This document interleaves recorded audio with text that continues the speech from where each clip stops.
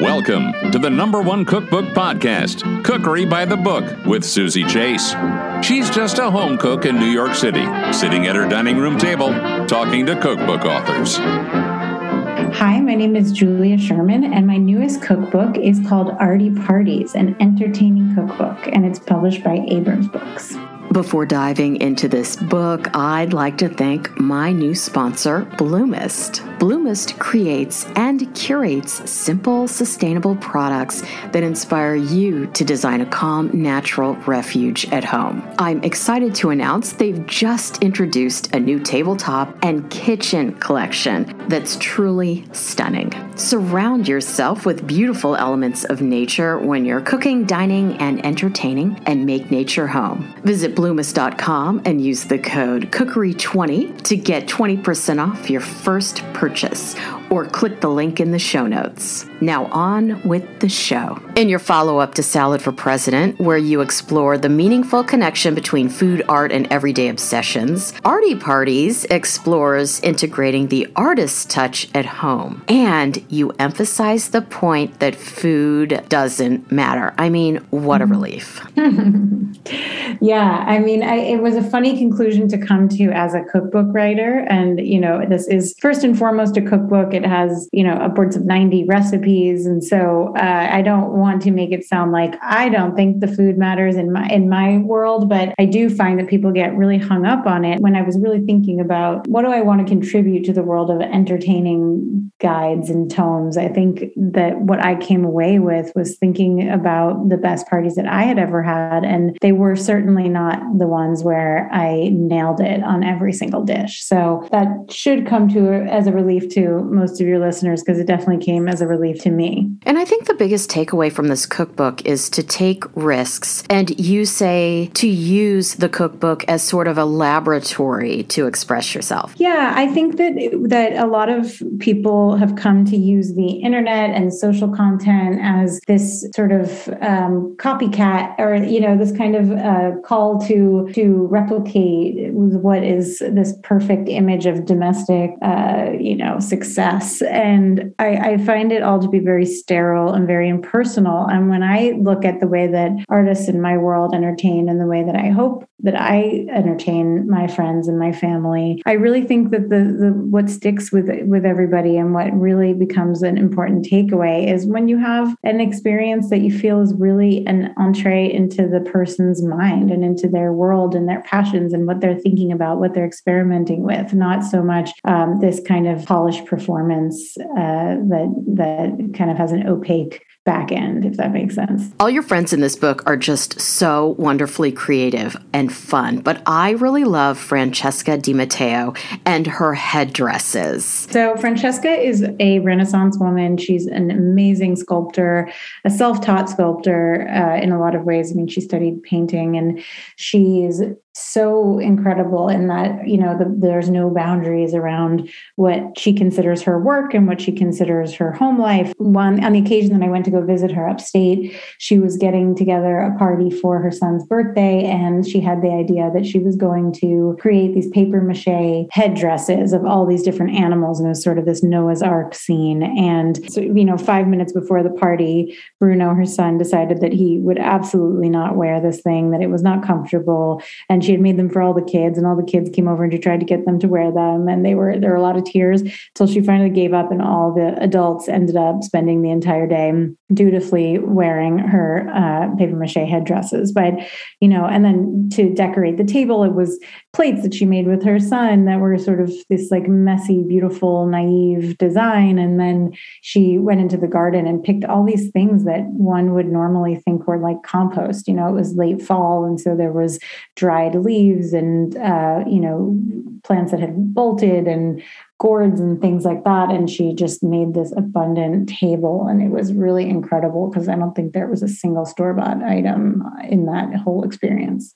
So you entertain all the time, which gets expensive, and you champion ingredients such as cabbage, celery, and canned sardines. You talk about finding infinite inspiration in a head of cabbage, and I think the best example is your cast iron cabbage tinga. Could you describe this? I am a huge fan of taking the humble cabbage and making it the main event. And I think most people, their mind doesn't go to cabbage when they think about how to spoil people at a dinner party. But I really feel like that cabbage can be transformed in so many ways. And it really is an exciting vegetable, especially when you cook it properly and give it a little time, a little bit of love. So the cabbage tinga, you sear the quarters of the cabbage, and there's all different types of cabbage you can use. I've done this with red cabbage. I've done this with flathead cabbage, which is really nice.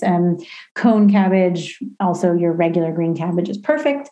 And then you simmer it slowly in a sauce, a tinga sauce, which has some chipotle. It's got some warming spices. And, I also say you can totally do this with whatever tomato sauce you have around. Maybe you want to spice it up a little bit. I love using Mexican chilies. So if you want to do that, but, you slow cook it in the cast iron pan and it really just kind of melts. It becomes so soft and so silky. And the sauce also reduces down to this sort of intense flavor. So for me, this is a very, very affordable way to feed a crowd. And it's just not something anybody sees coming. So lots of entertaining cookbooks focus on the final result, but this book is an homage to process.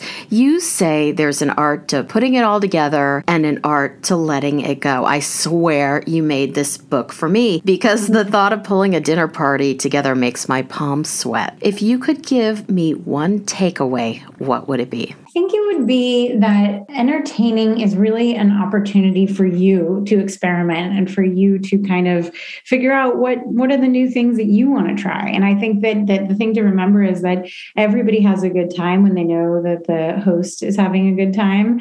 And when they see you sweating and trying to perfect something or make it seem like everybody's at a restaurant, that's not fun. So I think the fun thing is to loosen up and to just use this as an opportunity to bring something new into your life and also your friends' lives. Artie Parties was really one revelation after another for me. You're so honest and down to earth, especially in the section called Tag Your It, where you wrote about starting this book by interviewing your friends who have never invited you over for a meal to discuss the concept of reciprocity. And you came up with 4 conclusions. So number 1 is don't put the food under a microscope. Your friend Joanna was worried you would find faults in her cooking. Yeah, so Joanna is one of my closest friends. She actually illustrated my first cookbook. Her name is Joanna Avilés, and she's so talented and so wonderful. And I was feeling secretly a little bit hurt that I had never been invited over to her house when she was sort of a fixture in my kitchen. So I did use this book as an opportunity to figure out what I was doing wrong and why I wasn't being invited over to other people's homes. And I think a lot of that, was that people assume that I want to entertain and I want to host because, and rightfully so, I mean, it's the greatest pleasure of my life, but sometimes I want a night off. And I also think you learn a lot about your friends by going to their house and letting them show you their way, So I did talk to Joanna about this, and she gave me some really valuable advice, which was that I had been taking an incredibly critical tack to my own cooking. And this is where that thesis that, the food really doesn't matter comes into play, because I had been asking my guests often to critique my food. And this felt very natural to me because, my background is in visual arts, and critique is the greatest form of compliment. It's, giving somebody your time, giving them your brain to help them improve what they're doing. And when you write cookbooks, there's a lot of recipe testing and a lot of asking your friends to eat your food and give you feedback. So I had been folding that into so many of our meals together, and it was leaving her with this sense that were she to have us over at her house, I would take the same critical lens to everything that she made, which is a horrible, horrible thing. And so, we got back on track, and I actually went over to her house house for dinner last week. And, I was very clear with her that like, this is what I do, but I do need to be conscious of the fact that other people don't necessarily want to be dragged into it and they just want to enjoy your party. But I think that we all have the tendency to apologize when something goes wrong or when, you didn't get a dish perfect, you're under season something, whatever.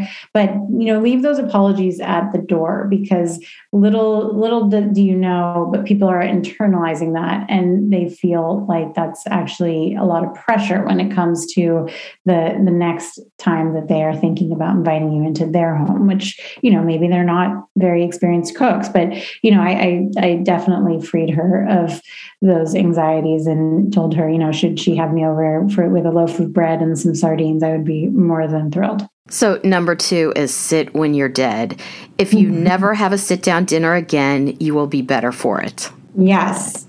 I'm a very active and impatient person. And so, this is probably why I love to be the host, is also, it gives me an excuse to be bopping around and getting up from my chair and going to the kitchen and, checking in on everybody. That feels way more comfortable for me than sitting still, and finding my place card and remaining there for the next 3 hours. So I try not to impose that context on my guests. And I think that, especially when I spoke to a lot of friends who live in New York, one common refrain that I heard was that people felt that they were not set up to host because they didn't have a proper dining table or they didn't have the space. But, the packed apartment, that kind of bustling vibe, or sitting on the floor, or if you really don't want to be in your house, like having everybody meet in a really special location. Like, I think all of these things are, there's so many different ways to host, but I think this flexibility and the movement of it and the energy is really something to keep in mind. And I don't feel like the best parties that I go to are the ones where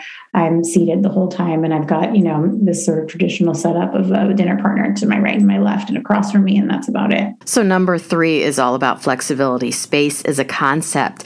And I live in Greenwich Village, and I've had some of the best parties over at the Hudson River Park. Yeah, I think that's the thing, is that party does not have to happen in your house, and that artists often entertain in their studios and there's a few examples of that in the book, but where there's not that expectation that you're walking into a perfectly appointed apartment. It's rough. It's supposed to be. It is what it is, and there's a story in the book. In Paris, I went to a party at my friends who are they publish artist books and these sort of books that really are more like sculptures. And they had the party in the studio, the fluorescent lights are on. They're not trying to make it into anything that it's not. And it was one of the best parties I've ever been to, it just had energy. And it was so great to be let into their workspace and to kind of see how they're living their everyday lives and where their passions lie. But I love your idea of,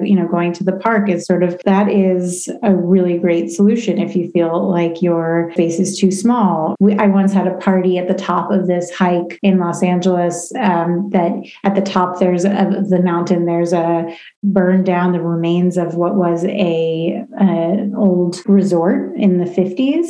And there's like the train tracks that used to take everybody up to the top of the mountain. And there's all of these sort of ruins of a resort of yesterday. And we did a potluck where we all hiked to the top and then everybody shared food and we had a picnic. And, that was such an unusual thing. And it really motivated people to do something they wouldn't have done otherwise. And it's also great if you have kids, because not everyone can get a babysitter and you want couples to come together. So if they can bring the kids, it's even better. Totally. I feel that a lot since having kids myself, is that it's a big ask to get people to find childcare and leave their kids at home.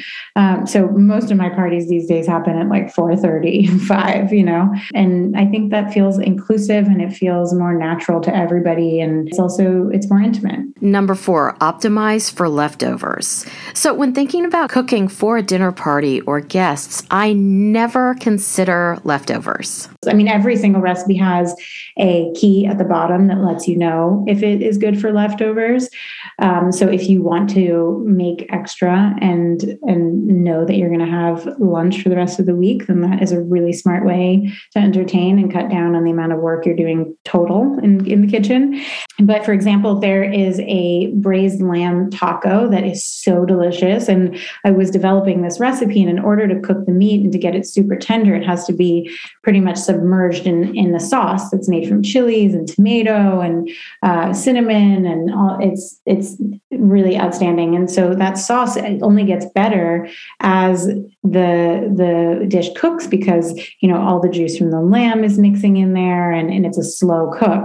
So once we served the tacos and everyone had eaten all the meat, I was left with a pot of this sauce, and I was like, there's no way I'm throwing this out. So I developed a pozole recipe for the next day that really truly does not need any meat in it. You can just use the sauce as your base and then put squash in it, hominy, a whole host of vegetables. But that's like 2 really, really substantial meals with essentially like one basic prep time. So, something like that for me also, it's a great way to justify spending all your weekend cooking for friends, because you're also cooking for your family for the rest of the week.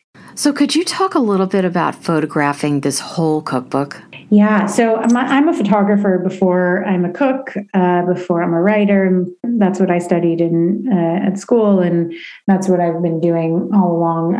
And so photography for me, I taught myself how to do food photography when I started my blog, Salad for President. And so the shoot for this was just so much fun. I mean, it was also in the pandemic, and it felt like such a gift to just be able to work closely with people in person.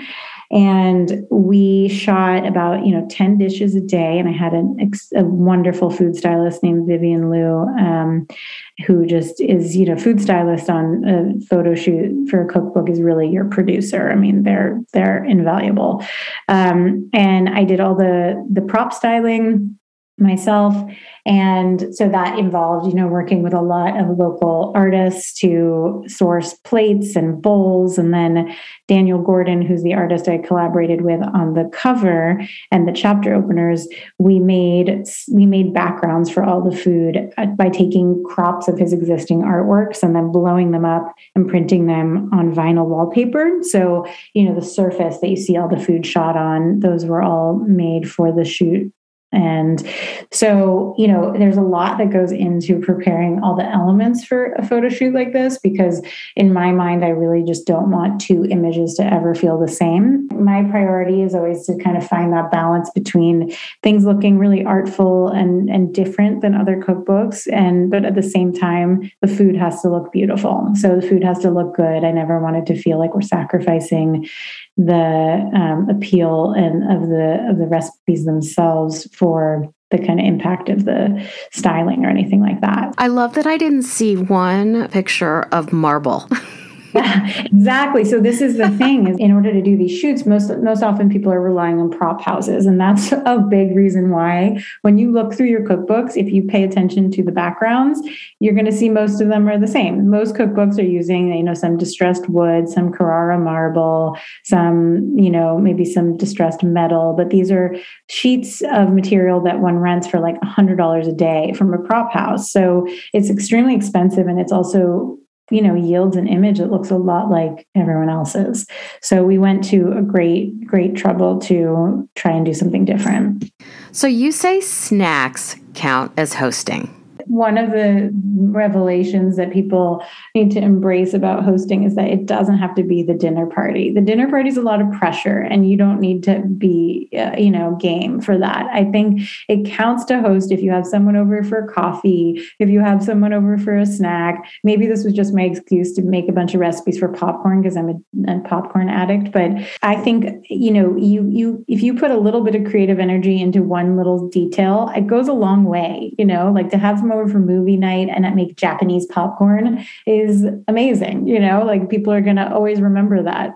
You don't have to do a whole meal. It's really about the experience and the gesture. Can you describe your turmeric poppy kettle corn? Yeah. Okay. So, kettle corn is basically, it's an incredible tool for getting anything to stick to your popcorn. So it's a little bit of sugar, not very much, into the pot. And when the sugar melts and caramelizes, it's going to create a sticky surface that anything else you throw in there is going to adhere to the kernels. So, so it's a little bit sweet, it's a little bit salty. It's this beautiful orange color because it has the turmeric in it. And then the poppy seeds for kind of crunch and sort of a flavor that is a little bit hard to place, but it's so fun and so delicious. So I recommend this one for, movie nights, or if you're the type of person who watches the Oscars or anything like that, or, Succession on a Sunday night. Like, that's a really great way to host. Now to my segment called Dream Dinner Party, where I ask you